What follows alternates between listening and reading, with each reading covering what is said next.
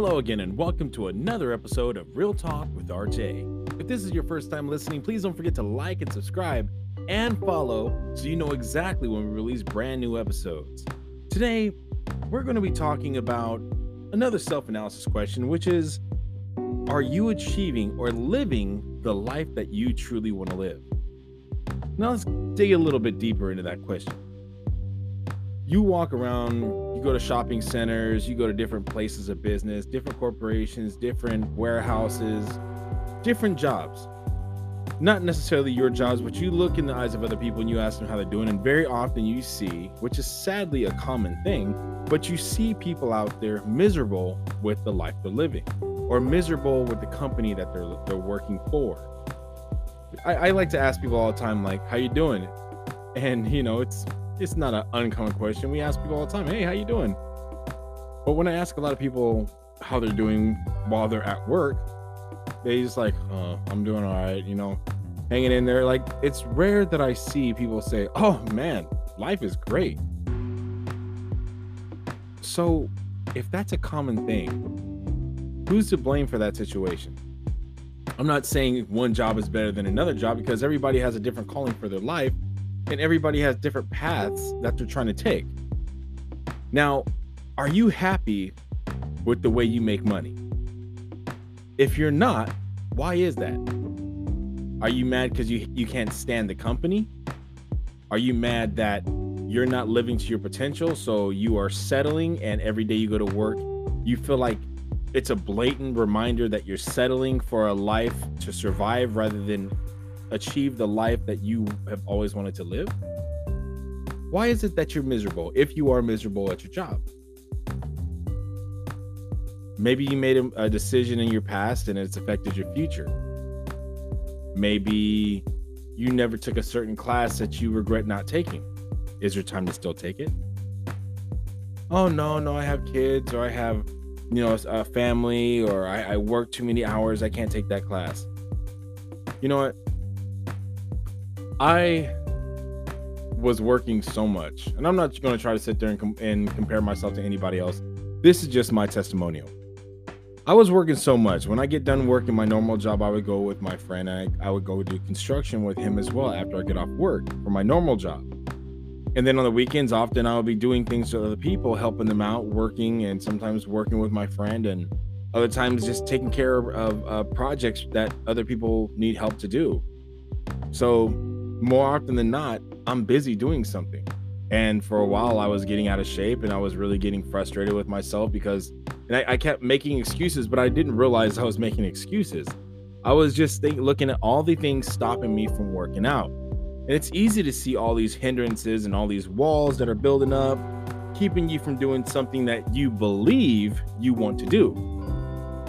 When I told one of my coworkers this situation about, like, man, I really want to work out, but I'm waiting for, to get done with the construction project with my friend so I can have, I can actually have more time to work out. He said, man, let me just tell you something. Let me just be honest with you. If you really want to do something, you'll find the time to do it.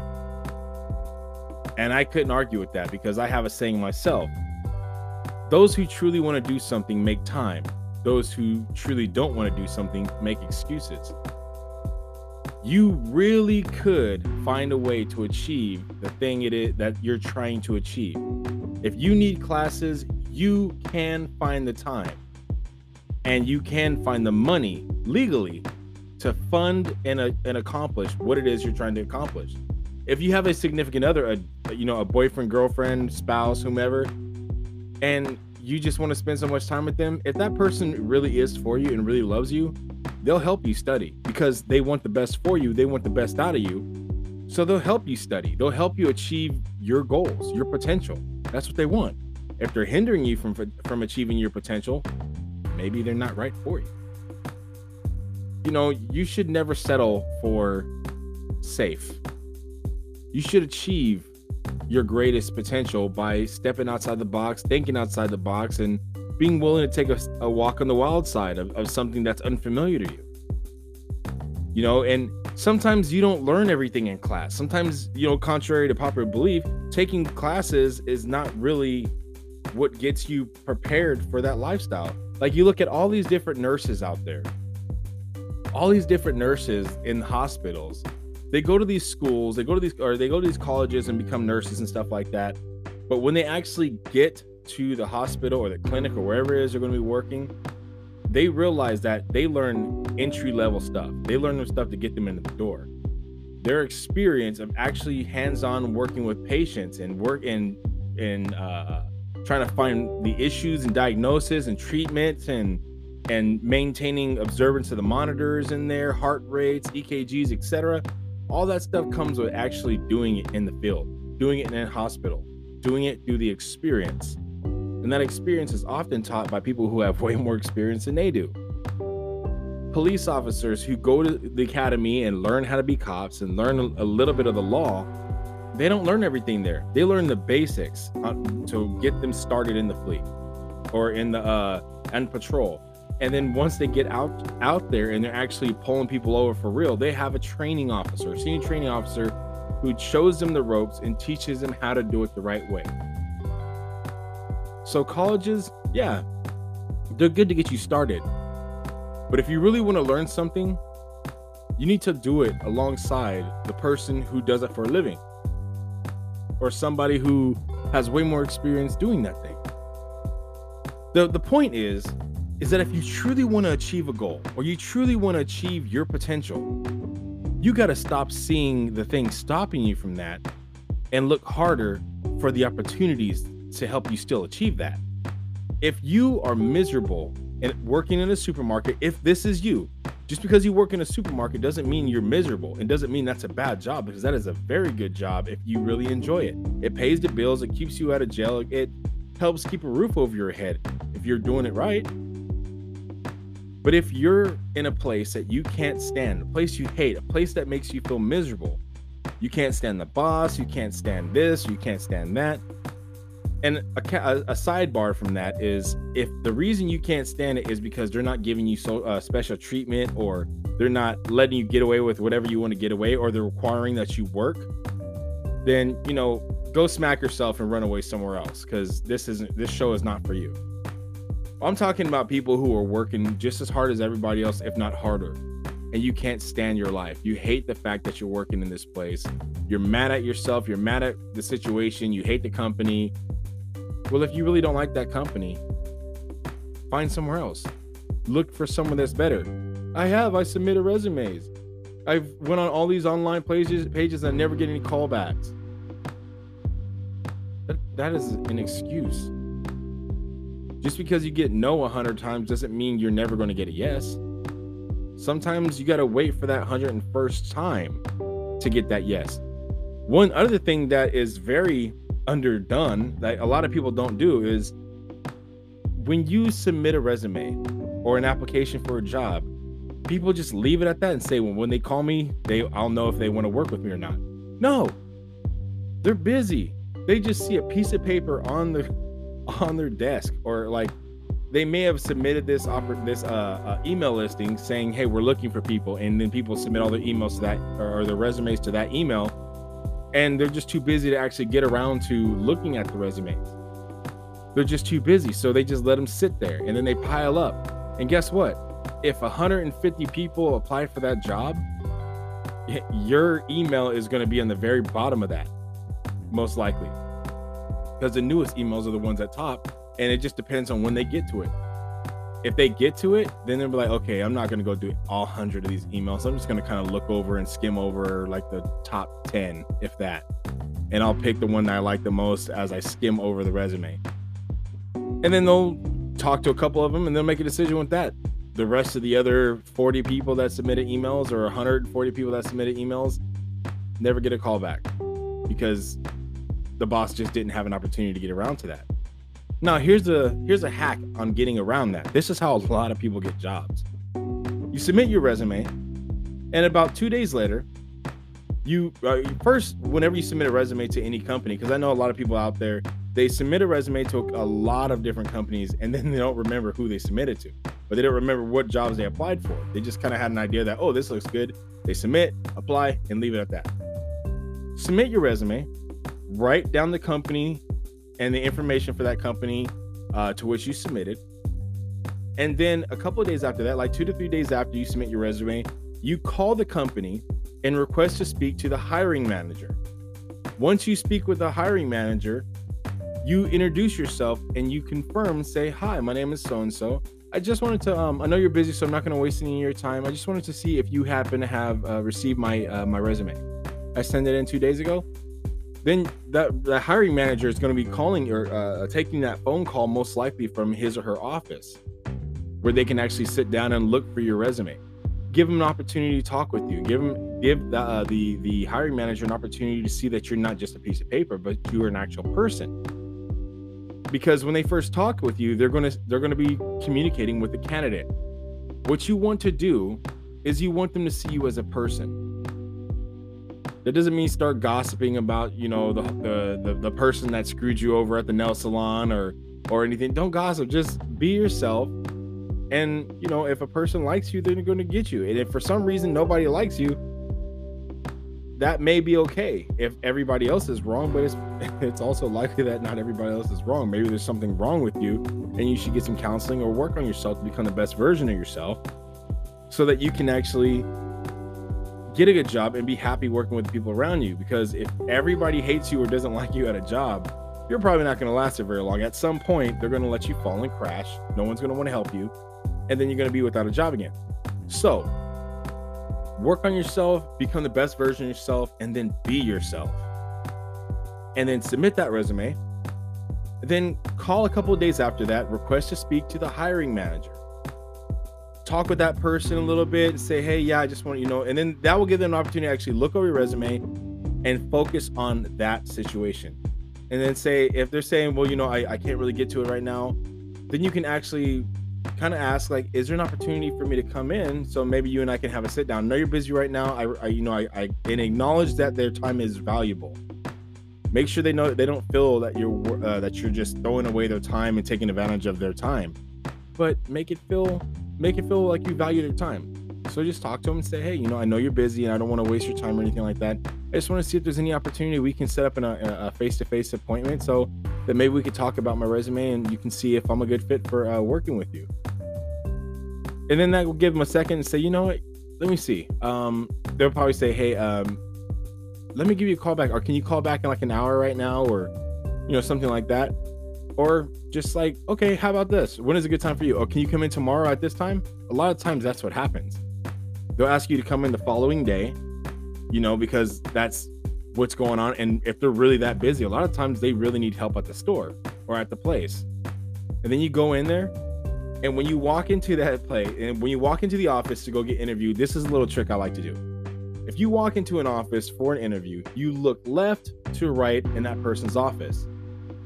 And you try to find something that that you know about, and then try to have a story lined up about that item. Like, for example, if you know how to fish and you see this person holding a really big fish in a picture on his or her mantle, then when you walk into their office, remember that fish. Keep it to yourself, but just remember that fish, and then continue to answer questions. They ask you, what are your weaknesses, or what weaknesses do you have? Or they'll say, you know, what do you think is your biggest weakness? Say, you know, do things that are positive reinforcement. Say, well, you know, my biggest weakness is that I'm not perfect. And they're like, what do you mean by that? It's like, you know, it's just, no matter how hard I try, I'm never going to be perfect. So all I can do is just my best. You know, it falls short of perfection, but I give my best because it's all I can give. It's the best I can do. And they're like, okay. Do you have any other weaknesses? And then you're like, you know what? I don't have any weaknesses that would ever conflict with my job. I'm like, okay. Then they ask you, like, do you have any questions? Which more often than not, they ask that question. So, do you have any questions? So, yeah, I noticed that that big fish in the picture behind you on your little stand. Then he'll look back, or she'll look back, and they'll smile because that picture had, you know, it was obviously an important event or something special to them, which is why they put it up there on the mantle.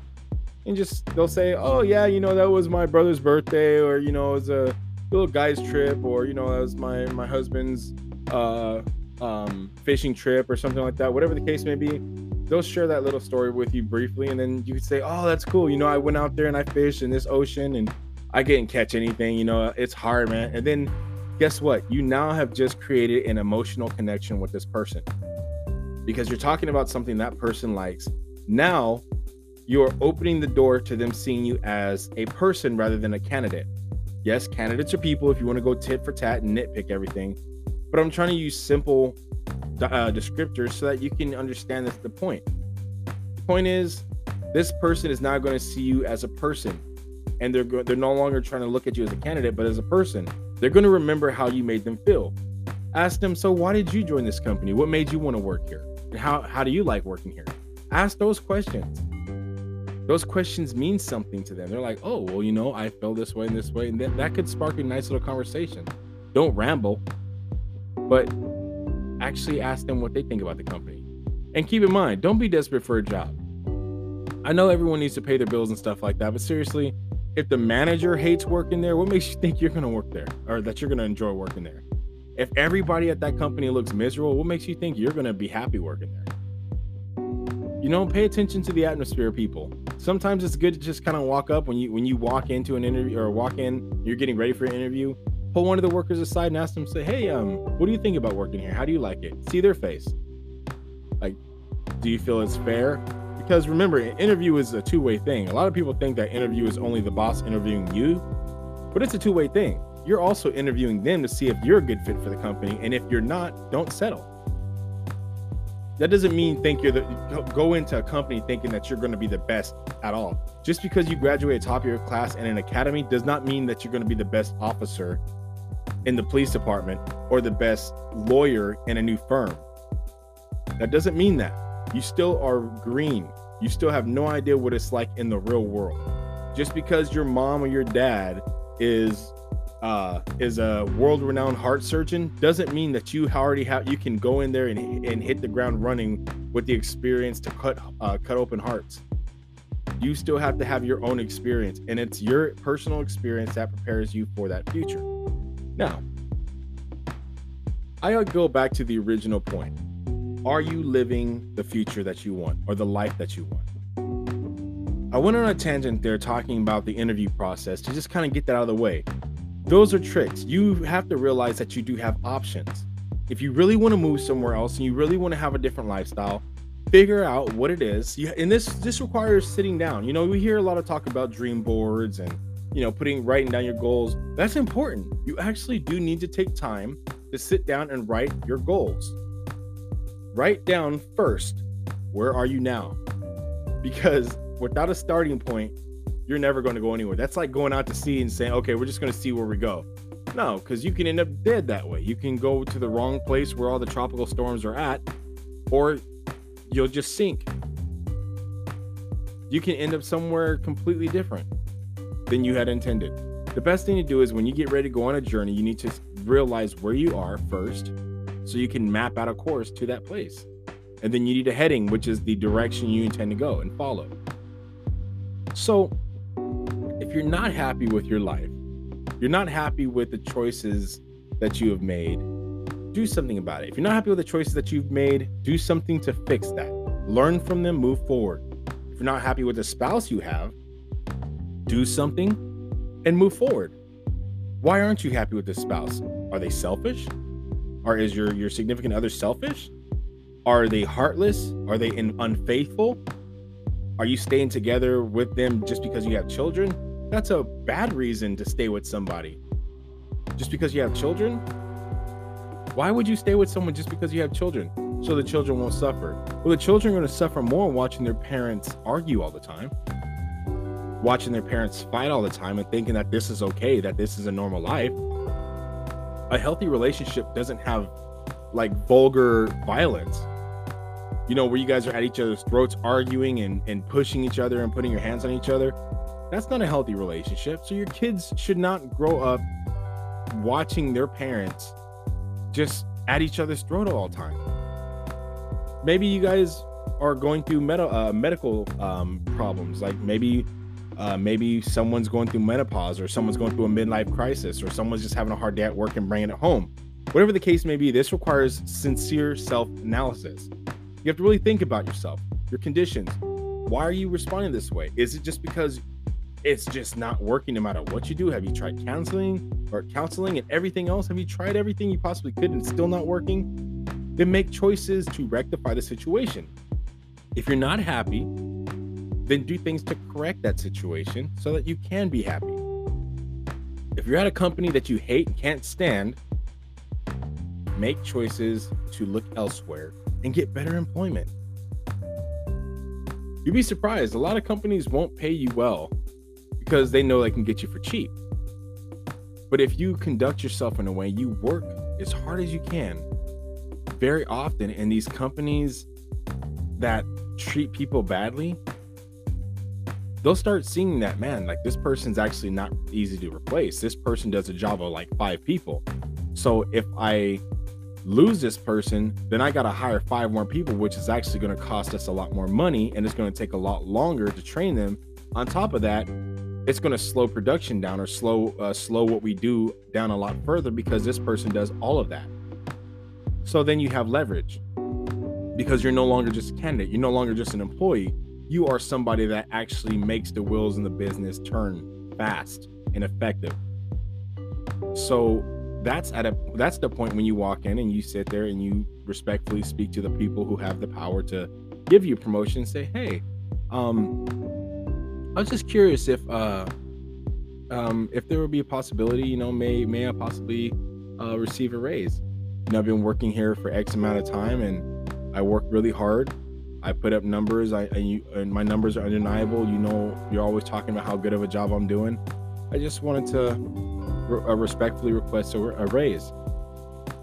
If they say, no, we can't give you a raise and this and that and this and that. I mean, it's one thing if production is slowed down severely, like there's just not a lot of sales going on and you're asking at that time, come on, it's kind of obvious that they're not going to have the money to give you a raise because they don't have that much money coming in. Now, if they're out there driving these nice luxury cars and they're out there spending money and buying all this nice pointless stuff and all these toys, yeah, it's clear they have money. It's clear they're able to buy more things and to increase the quality of life for their employees. They're just not doing so. So if that's the situation in which you find yourself, then say, you know what, I've had it. If you don't want to invest in me, I'm not going to invest any further than you. I've given you my best. I've given you X amount of years or months or whatever. And if you're about to quit a job because of after working there for a few months, then yeah, I wouldn't invest in you either. Most likely. I mean, there's always circumstances that will change that answer. But seriously, if you work a couple of months with somebody and you're already leaving because you think you deserve a raise, you haven't put in your time. If you got years in a company and you're asking for a raise and you're putting up top numbers and you're doing something that you're doing way above and beyond what other people are doing, then yeah, you have leverage there. You can say, I'm not going to continue to invest in a company that won't invest in me. I mean, I believe I deserve more. I believe I'm worth more. My work ethic provides so much more. I do what 5 people do. I do that by myself.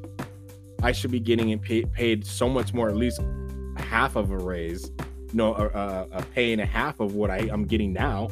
I would essentially save you guys, $80,000 a year, by not having to hire more people to do what I do by myself. You just got to come with facts. You got to come with numbers. You got to come ready and confident, showing that you believe confidently that you deserve this. And just make sure you're not overdoing it. Don't say, oh, I deserve to make $187,000 a year. And they're like, all you do is put the books back on the shelf. That's all you do. You literally don't do anything but put books back on the shelf. Why would I pay you that much? Well, I went to college. Okay. Well, we didn't tell you we required a college degree for this. This is putting books back on the shelf. You don't have to file them. You don't have to type on the computer. You don't have to do anything else but get the books from the top or the front desk and put them on the shelf. That's all you do. I'm paying you minimum wage because that's what this job requires. And that's it. That's all this job is worth. So just be realistic about your raise. Don't expect a ridiculous raise when you're not doing ridiculous work. I'm very blessed. I'm very grateful that the company for which I work, they pay very fair and they provide just so many opportunities for growth and improvement within this company because they invest in every employee here. They really are passionate. about what it is they do. All the employees are passionate about what we create, and it's just it's a blessing to work for this company. For obvious reasons, I'm not going to talk about the company in specifics about for which I work, but I'm really grateful. And I know that there are many opportunities out there for other people who really would like, other people out there who would enjoy working in other places. There are other jobs and other opportunities for you if you're willing to go look for them. And if you're willing to take that leap of faith and jump outside of your comfort zone to achieve something that you feel is better fit for you, there's opportunities there. You just got to be willing to take off that shield of safety and be willing to say, you know what, I'm gonna go skydiving, let's go, and just jump out that plane and see if that chute opens. Sometimes sometimes it's not. That's just the reality. Sometimes you're not going to get exactly what you want, but maybe there's something better right around the corner. And if you give up at that point, you're never going to see what's around the corner. All I'm saying is that if you're not happy with the life you're living, more often than not, the reason for that is because of choices you are making now. If you want a happier life, make it happen. If you want a happier marriage, make it happen. Stop living this illusion that you hear people say this all the time. I hear men who have been married for so long tell me this, and I quote, when you're married, you could either be happy or you can be right. Why can't you be both? When you're right, you're right. When you're wrong, you're wrong. Why is it so often that when men are married to women, they depict their spouse as a dictator of the household? That's not fair. You know, we see out there so often, women are out there that's okay. If a woman comes and she's in charge of the household, yep, she's in charge, and everyone accepts that. But if the roles were reversed, if the man was in charge of the household, oh, he's a dictator, he's so, controlling, he's so jealous. It's a complete negative. If you were to do the exact same practices, the husband runs the household. He tells everyone what we're going to eat for dinner. He controls what we do. He tells everyone what's going to happen. He controls the decorations. You're like, dude, he's a dictator. He's controlling. It's bad. It's toxic. You need to leave him. That's what the friends of all those women were going to say. But when women do the exact same thing in those situations, men are just all like, hey, that's life. That's marriage. The fact is, it doesn't have to be. Because that's an illusion to say you can either be right or you can be happy. Because men who are married to women like that, who are always right, who will tell them what they have to do every second, like they're puppets. And now this is I'm not referring to men who are equal partners, good husbands, and etc. I'm talking about lazy, good for nothing men who won't do anything unless they're told. If those guys are married to women who are telling them to do something, everything, you're not happy. You're miserable because all you owe is a paycheck, and all you are is a puppet. It's like you're a pet. You're in prison, so of course you're not going to be happy. Just the amount of drama you experience is going to be severely lessened because of the fact that you'd rather not argue or go back and forth about your opinion on the matter. I don't really like that couch. Well, she did, so we're buying it. Like, nah, it doesn't have to be like that. Why can't you both agree on a couch? Why can't you both agree on a place you're going to go for vacation? Why can't you both say, oh, well, you know what? I really don't want to go to this place, but I know you've been wanting to go there for a long time. So how about this year we go there and next year we go somewhere I want to go? She goes, no, I think we should. No, then that's not going to happen. It doesn't work that way. You don't always get your way and I don't always get my way. This is a team. This is a relationship. Both people are involved. Both opinions matter. So people need to just stop settling for he's always right or she's always right. That's not a happy life. That's an illusion. A happy life is one where you're heard, one where you're valued, one where you're investing in someone else and someone else is investing in you. That's a happy life. That's the goal. Don't forget you are worth being invested in. You are a great investment if you're honest with yourself. Thank you for spending time once again on Real Talk with RJ. Signing off.